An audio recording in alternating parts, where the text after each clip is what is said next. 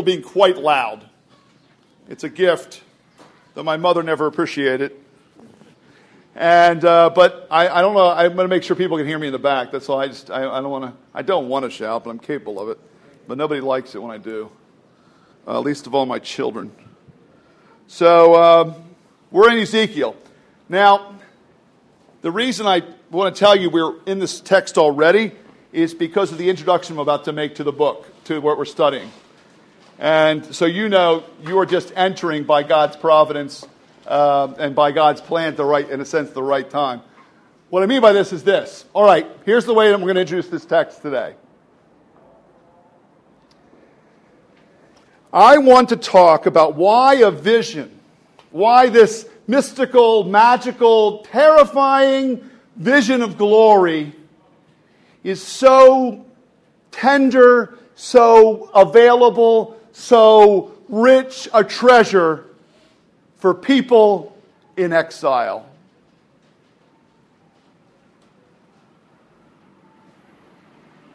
Ezekiel is written with an extremely sharp measure of time, a moment in time for the people of God, and they're in exile. They have, that's why I'm assuring you that this was not written for today, they have lost their church, their family, their homes, their sense of confidence as a people. They are on a journey, and it is wreaking havoc with them. They are confused, alarmed, and days of despair, days of self-doubt, days of disgust with themselves. These are the days they're living through by the Chebar Canal, it's said. And they've been taken up into the Babylonian captivity in the 580s BC, and God gives them a vision. And it seems to me that there's something precious. I think a lot of us out here in San Francisco feel like exiles anyway. Many of us are far away from home. So it has that special urgency to it. And for many of us today, it will have an even more special urgency that this is a word, this is a vision, this is this amazing scene that Ezekiel sees is for a people who are in transit and have lost a lot and are asking themselves a lot of questions. I'm going to begin reading a little bit before, just a little bit before the text I printed, unfortunately. You'll get to hear a little bit more about what your kids are going to hear in children's church. It's Ezekiel chapter 1. This vision has been attributed at times to schizophrenic delusion. He's been accused of that. There's an intense psychoanalysis of Ezekiel as just nuts. Perhaps he met ancient aliens. Have you ever seen that? Has anybody ever seen that? Any good interpretation? Yeah. There's some groovy pictures online that show you that. I did not give those pictures to your kids. Anyway, it's strange. I am taking the perspective that I'm not going to assume you agree with my presuppositions about the text. But I'm going to take the assumption that a God has moved to reveal himself. And we're going to begin reading some of the strangeness of the story here, because I want to talk about the wheels. The wheels. This is, all right, there's a lot of chaos in the syntax, by the way. I've translated this. I'm going to start reading before your text, Stephen. A few at verse 15. If you want to close your eyes and imagine it, you can try. 4 creatures are flying. They have 4 heads, 4 faces, just like the creatures in Revelation. A man, a lion, an ox, and an eagle. A man, a lion, an ox, and an eagle. And next to them, this is where we come into 15. Now I looked at the living creatures. I saw a wheel on the earth beside the living creatures, one for each of the 4. This is what the wheels and their construction kind of look like. They appeared to be made of something like glowing green gems. And the 4 all looked the same, looking like they were a wheel built inside another wheel. And when they moved, they went in any 4 directions without turning as they rolled. Their rims were tall and incredible. The rims were filled full of eyes all around on all four of them. And when the living creatures moved, the wheels went with them. And when the living creatures lifted off the ground, the wheels rose. And whenever the Spirit wanted to go, they went, and the wheels rolled with them, for the spirit of the living creatures was in the wheels. They all moved together. Over the heads of the living creatures, there was an enormous panorama, shining like amazing crystal, spread out over their heads. And under this immense panorama, their wings were stretched out straight toward one another. I don't know if you've, looks just like the Ark there, by the way, the Ark of the Covenant. And each creature had two wings covering its body. And when they moved, I heard the sound of their wings like the roar of a waterfall, like the sound of the Almighty, a loud volume like the sound of an army. When they stood still, they let down their wings. And a voice came from above the huge panorama over their heads. They stopped moving and let down their wings, and above that panorama over their heads there was what looked like a throne. I think this picks up our text now. Looking like sapphire. And seated on what looked like a throne was someone who looked human. From what looked like his waist up, I saw what seemed like molten metal, looking like an enclosed blaze. From what looked like his waist down, I saw what seemed like burning fire, and it was bright all around him, like a rainbow in the clouds on a rainy day. That was what the brightness looked like all around. This was what the appearance of the glory of the I Am seemed to look like. And when I saw it, I fell on my face, and I heard the voice of one speaking. And he said to me, Son of man, stand on your feet, and I will speak with you. And he spoke to me. As he spoke to me, the Spirit entered me and set me on my feet. And I heard him speaking to me. Father, this man comes to you and asks for the work that only you can do by your Spirit. You stood Ezekiel on his feet to speak, to hear you, and then to speak. I need the same thing. So we all do in this room right now. We ask for the Holy Spirit to enter, do this forcible entry with us. I pray in Christ. Amen.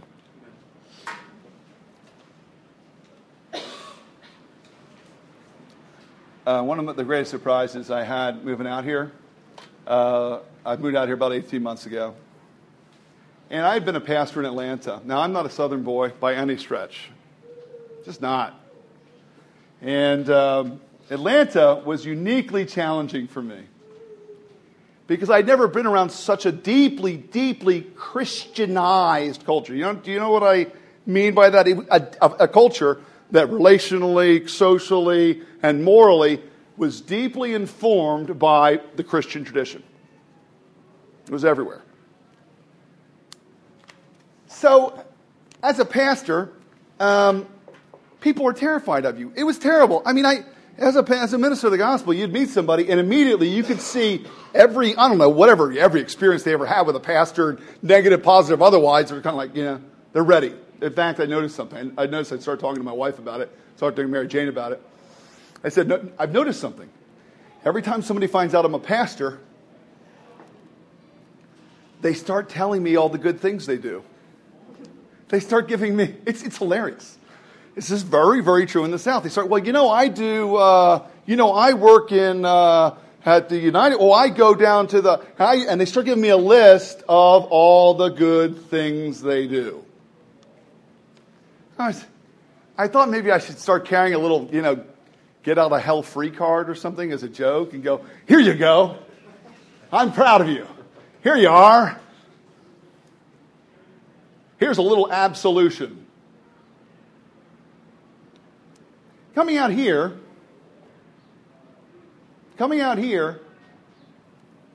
it's very freeing to me. I've been very surprised. I get in spiritual conversation constantly. It's almost like people hearing I'm a pastor here, I'm like some sort of throwback. I'm like some sort of evolutionary kickback. And there's still people like you in the world? And I think they think of me as some sort of Neanderthal, potentially. They could interview me and find out something interesting about the past. I enjoy it. it's kind of fun because they don't feel threatened. They don't feel threatened. There's no defense. But it's funny. A similar pattern happens, though. They tend to have a spiritual, conviction, disposition. You guys, many of you have lived here much longer than I have. But they'll start talking about their spiritual experiences, too. And I think wanting to connect. I think it's a fair way. I'm a spiritual professional. I'm sure he wants to talk about my spiritual things too, and I do. I like hearing about them. But I see a remarkable similarity between that and Atlanta. And what I constantly hear as I'm listening, because I'm listening for this, are people imagining and conceiving and understanding religion as a way of them getting to God. Does that make sense?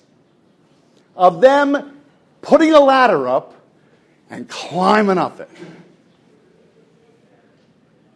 And they have conceived, they have imagined, and I think this is what we all naturally imagine, is the idea of creating a religious experience or idea or participating in a religious group which will get me to maybe a new plane of existence. Maybe it's heaven. Maybe it's a rebirth of my soul. Maybe it's nirvana, the blowout. That's what nirvana means. And maybe it's some ecstatic experience, and I will get high too. And but it's all originates in man, in a woman. It all originates in people reaching.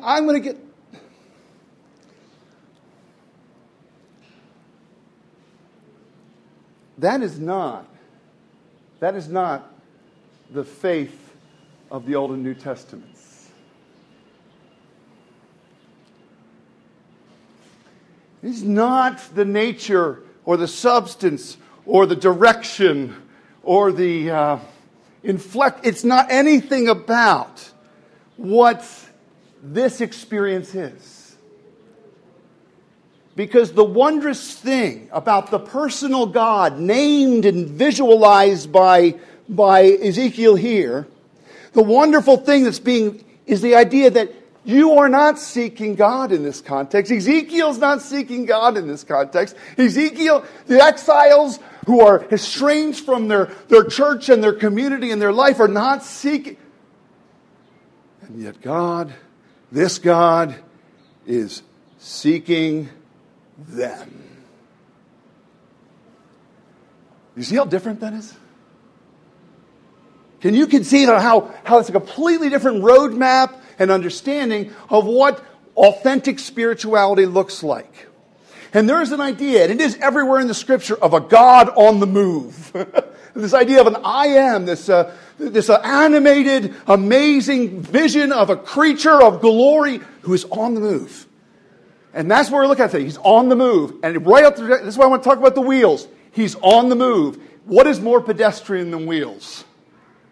This is kind of funny. If you have any idea of the majesty and splendor of God that's being described here, there's a funny, the rabbis, there's a word in here, the rabbis wouldn't let students read this because they said it was too mysterious and too weird. Ezekiel was only for the mature. So in the traditional rabbinic curriculum, you weren't engaged, you weren't allowed to read Ezekiel until you were older.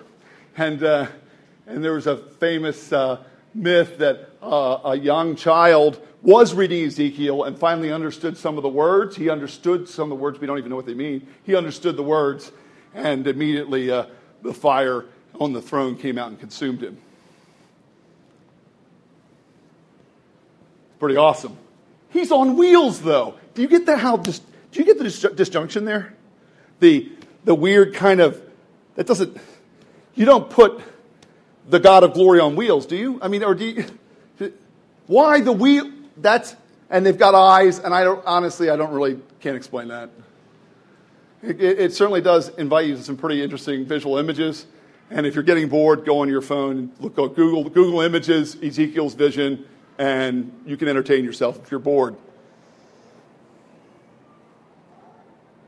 But it occurs to me, my thesis that I began with, that this personal God is on the move towards us, not us towards him. He is on, it's touchdown. We know a little expression in our culture, This is where the rubber hits the road. Well, that's very telling. We understand that the motion of a wheel, that the motion of that transportation idea is very visceral, immediate, and I think it's meant to be jarring. I think it's meant to be disjunctive. I think it's meant to create dissonance in us as we're thinking about the glory and majesty on wheels. What's it? And many of us are not, we're not looking forward to a day when we'll be wheeling ourselves around. It's kind of humbling for a human to wheel himself around. God's on wheels. What's really precious about this? They're exiles, right? They're exiles. They've left their home, their church, their family. They are in situ. They are in media res, in the midst of their journey, in the midst of their way. I bet you they saw a lot of wheels, right? If you've moved hundreds and hundreds of miles in an ancient world, what did you see and hear the entire time in a wagon? Wheels. And so when God, in this vision, why does God use wheels? I'm on the move with you. I'm down in the dirt with you. I am on the move towards you.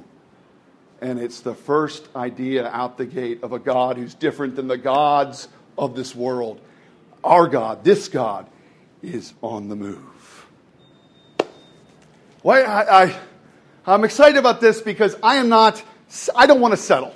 And I don't want to settle for a God who's a mere abstraction. I'm not interested in a God who's a mere abstraction. I'm not interested, and I don't think there's going to be ultimately comfort for me in a God who's a mere abstraction. Because this God, if he is on wheels, if he's that immediate into our experience that we can look out and there's wheels rolling by right now, only 50 feet away, and God said, I want you to know I'm that real,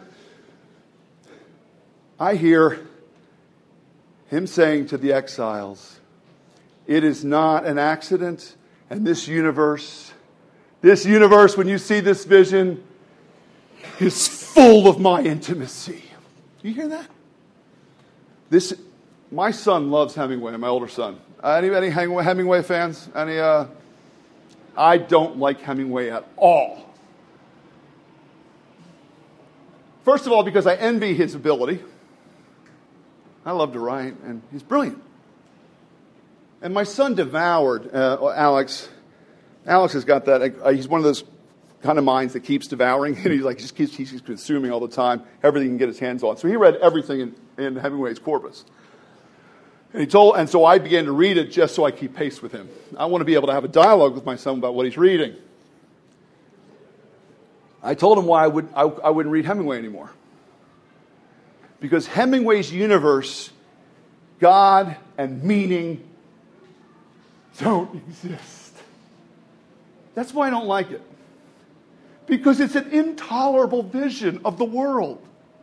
In it, the characters for whom the bell tolls are maybe catching love a moment, and then love's gone. And that sense of randomness and the war that's destroying everybody. And it's all, in Hemingway's vision, life has no destination. It has no presence of God. It has no purpose. And you may or may not find love. You may or may not find life. And you may just find what? Meaninglessness and death. And for all his brilliance, what Hemingway does is he compellingly paints a picture of his vision of the world. His vision's wrong. That's what the wheels are telling us. There's no abstraction. God is on the move.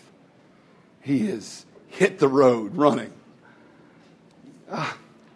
I think this meets, I talked about 3 days, the days of despair, the days of doubt, and the days of disgust. I think this helps with the days of doubt.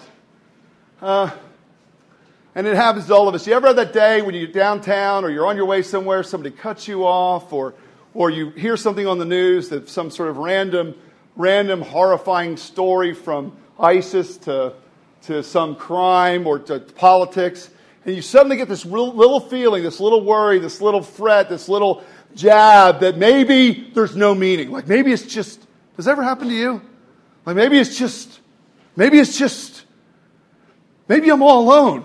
Like maybe there's not going to, maybe, I can feel the panic. Gosh, I'm creating a panic right now. I got to calm down. All right, so I'm a little neurotic. You have to get used to that. And, or maybe you don't. So, but that's a lie. It's not true. The universe is personal.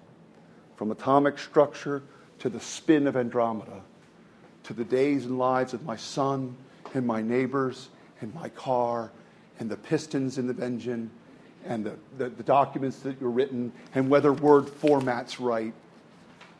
My Father, our Father, this God, is present and he's on the move.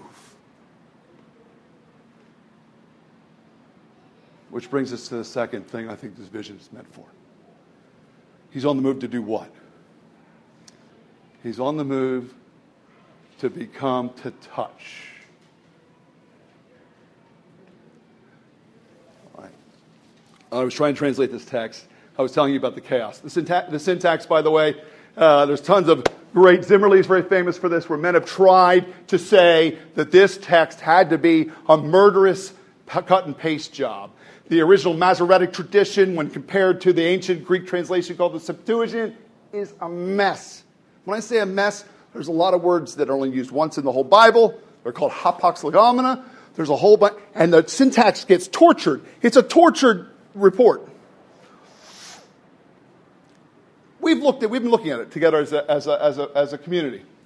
And one reason I think it's tortured and strange is because have you ever done this? Have you ever had something amazing or traumatic happen and you quickly jot down notes about what just happened? Maybe like a little journal and you're scribbling out, I saw this and I saw that and I saw that. And what does that first report kind of look like when you go back to it later? It's crazy. It's thought after thought and collecting and trying to remember and trying to organize. And I think the reason the syntax is so tortured is that this is a first-hand report of a vision of a God, my God, on the move. The second thing, though, you notice if you actually look at the text right there, you'll hear the language, it looked kind of like, what appeared like. So not only is there some of the overwhelmed nature that the prophet seems to participate in, there's something else here, too. He is hitting the limits of human language, isn't he? If you're going to talk about a God, if you're going to say that there is a God, there's some eternal being for whom the whole universe shrinks into just the span of a hand, and he's eternal. All right, let's say you were to well, he looked like, it was like, that's what this language is like. He was kind of like, he was burning and then green? Yeah, it was green, yeah. You get that? When I try to talk about God, when anybody does, we will reach the very threshold, the very limits of what language can even do. Does that make sense? And haven't you ever been there experientially when you're praying? Paul talks about, you don't have words anymore? We experience this all the time. We get right to the end and we're like, I don't feel like I even know how to talk to you or who you are. Ezekiel's experiencing that. Okay. I think Ezekiel, we've looked at those first two. I want to make a third proposal as well.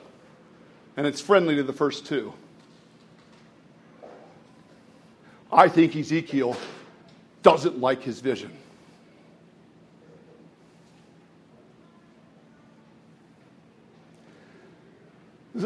Ezekiel had a Bible like we do, but it was much shorter. Does anybody know what his Bible would have been at this point, about 587 BC? The Pentateuch. Pente being 5, the first 5 books of the Bible, and they are Genesis, Exodus, Leviticus, Numbers, and Deuteronomy. They were written by Moses, and they were claimed to be written by Moses, and I think they were. And he obviously had some help. They are a masterpiece of law and experience, and of, by the way, the opening proposal I made, not of man going towards God, but of what? God on the move towards man. The centerpiece of the Pentateuch is Exodus 34. When Moses sees God. He actually asks to see him. He says, now show me your glory to God. He's in the midst of a crisis too. He's in the midst, they're exiles again. By the way, the story of Christians being exiles is pretty consistent, if that's any comfort. It's a long history of being on the move. Well, God's on the move. It all makes sense, right? Moses wasn't allowed to see God.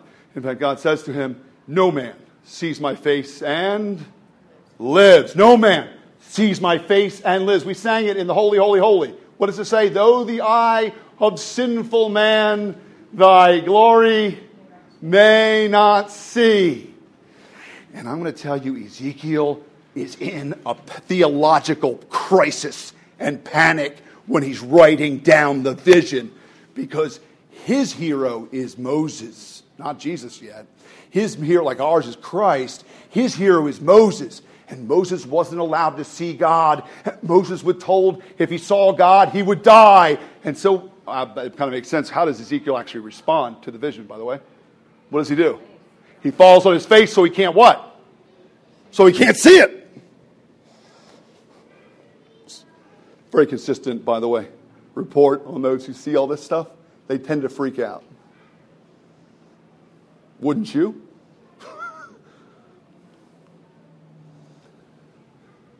What I'm going to maintain here is that when Moses was not permitted to see, Ezekiel gets a glance of. Okay, you see emotion there? Ezekiel says he saw God's hind parts. It's kind of, the Hebrew tries to be a little polite there because it's really that blunt. He sees God's, I'm not going to say it. He sees God's rear parts. Okay, they try to, the Hebrew just doesn't want to, it's, how do you talk about God's? Thank you.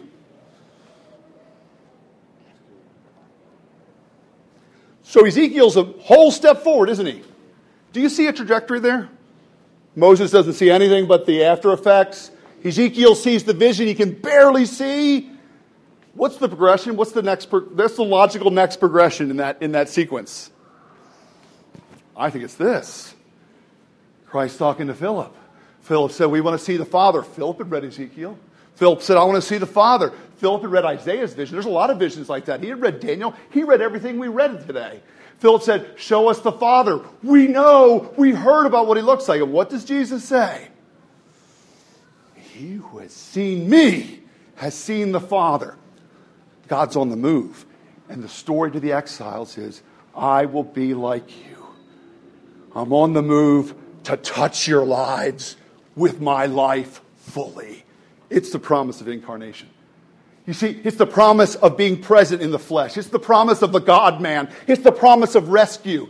And right at this point, this is where I want to invite you. God is on the move to save sinners, to save those who need saving. How many of you, I remember being taught a diagram. I don't know how to do this with my hand. I'll do it like this. I know, it's kind of weird, but you draw a ledge on this side and a ledge on this side. Anybody else familiar with this one? And a ledge on this side and a ledge on this side. So this is God over here, and this over here is Chris. And there's a gap, there's an abyss, there's a separation, there's a fence too high, a valley too deep. There's no way to get across. There is irreconcilable differences. The exiles are really they're part of the whole sinful ruin of the world, and they're suffering under it. And there was wickedness in Israel, and compromise, and syncretism, and everything. And everybody's in a tizzy. Everybody's flipping out. Everybody's lost to everything.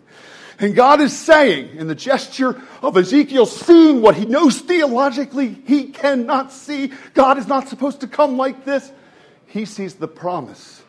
And he's going to hear it again later in Ezekiel. He sees the promise of a God who will bridge the gap in Jesus. So the idea is the cross in the sacrifice of the Son of God, the blood of the Son, and the blood of Christ, and resurrection from the dead. A God enters the world. He's on the move, right? Towards sinners, to bridge and to reconcile, and to bring healing, and to take exiles home. To take exiles home. Can you see why they would be so excited about this right here? Why this vision could potentially free them, give them new joy.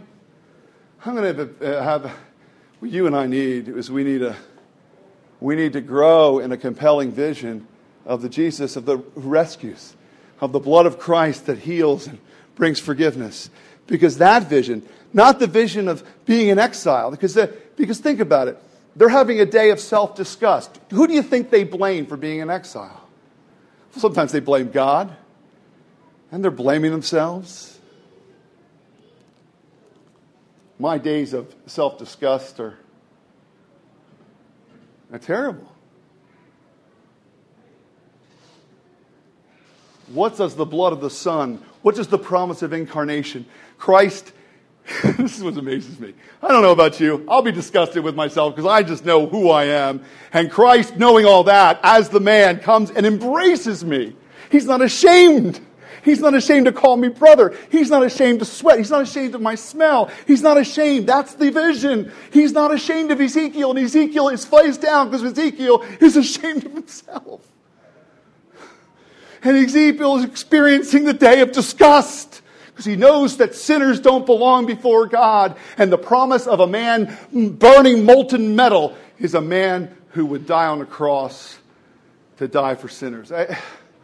This is such a wonderful story again for all of us. A God on the move who goes all the way. You don't even take a step other than turning with grace, turning to his grace by faith to him. Which brings us to the last thing. Not only is God on the move, look at how personal it gets. He, the Spirit, what? Enters.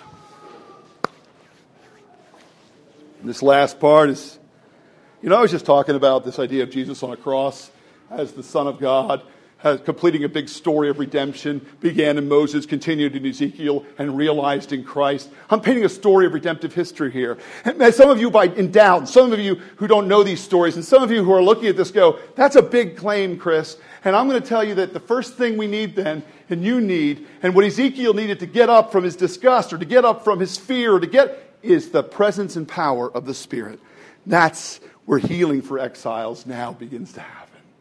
The God on the move isn't just on wheels. The God on the move doesn't just become a man to save sinners. The God on the move does what? He enters and he fills and he gives power to hear, power to stand, power to live, power of rebirth and renaissance of the soul, power of new life. And that is what Ezekiel experiences in this vision of glory. And that's what you and I, that is all our hope.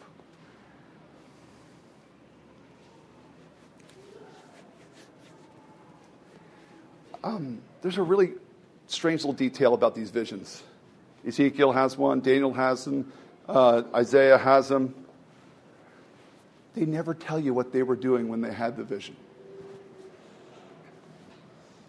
They never tell you. They never mention the circumstance. Would you like to know? Well, what was he? Was he, I don't know, was he doing the dishes? Was he, was he on a walk? Was he on his knees? Was he praying? Was he in the scripture? Was he, we want to know, and the reason that I think we would like to know what circumstances people were in the vision. And why would you want to know? Why would you be curious? What would that curiosity come from?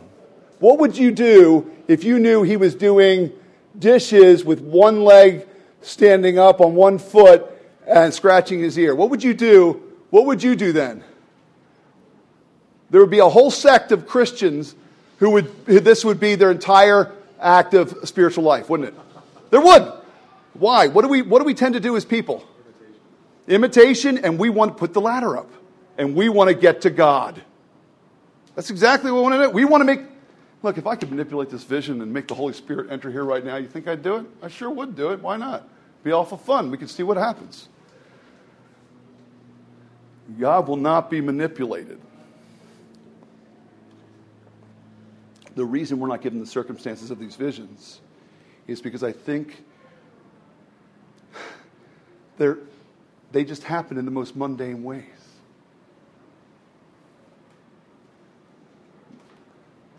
When you're beside the bed in the morning with your bed hair and whatever it is you wore to bed, before you've even brushed your teeth, and you're praying to God, what if that's when the Holy Spirit comes and the vision happens? I'd like to think that'd be kind of neat, wouldn't it? God is no respecter of persons or of how you present yourself. He's no respecter of these things. They don't mean anything in His glory. They don't mean anything to His eternity. They don't mean, and many of us have been caught up in kind of preparing, I'm actually going to get more serious about God when I prepare myself more. I want to get into a good position so I can become more spiritual. And I have this sense that we're being robbed of all that. And what the promise for Ezekiel and these prophets is, and the exiles in the mundane wheels are very mundane, right? Mundane wheels. And the fact that God was a man and people were jostling next to Jesus. And somebody said, he says he's the Son of God. Yeah, I would see he chews with his mouth open. I mean, he's just an ordinary guy, I didn't like his clothes the other day. Nobody thought he was the Son of God. It's that mundane. And I think the possibility and potential is that I want to invite you into the why of why you pray and the why of we read the Scriptures.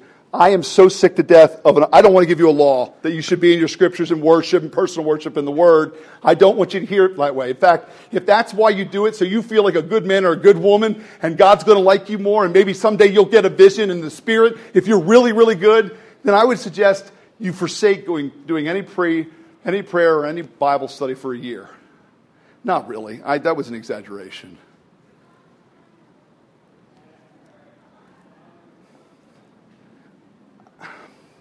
I have a hope that if the Holy Spirit moves and a vision of God captivates us as exiles, and we get captivated again by the love of Jesus, which touches our lives and our hearts, and the Spirit enters, what is prayer and Bible study then? What is prayer and Bible study to the person who has been lifted up by the Spirit to stand before God? What is it?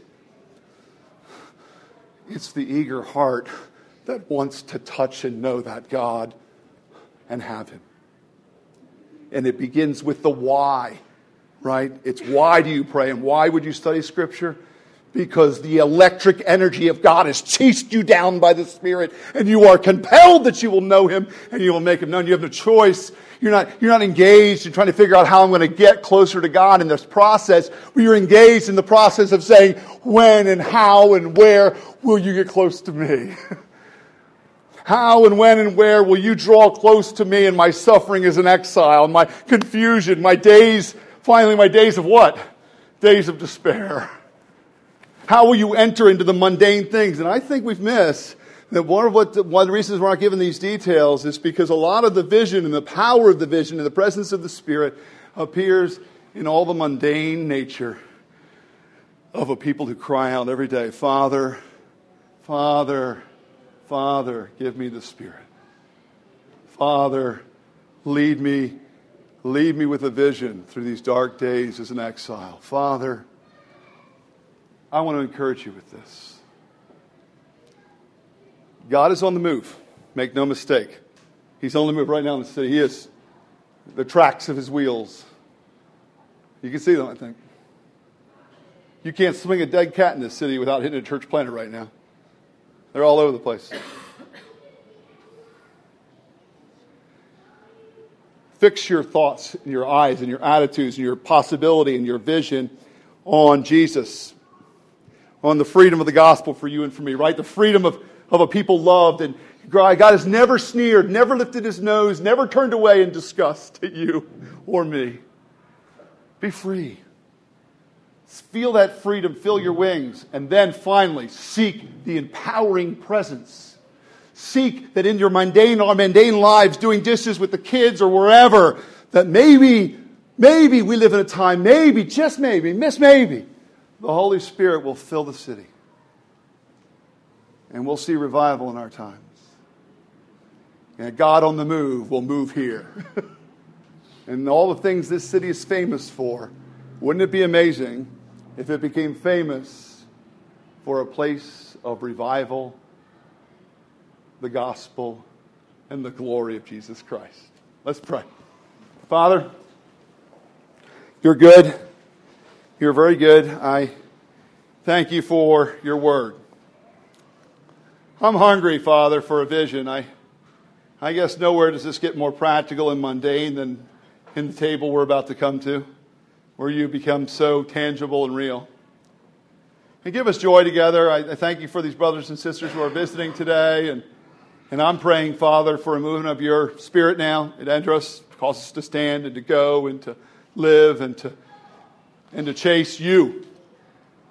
You're on the move. And we ask for a clearer, ever clearer vision then of what Ezekiel was seeing. And that's you, our dear Savior. I pray for new life, new energy, new passion, new renewal to happen for all of us, for myself, my family, and for everybody here, for kids. We pray all this in Christ with joy. Amen.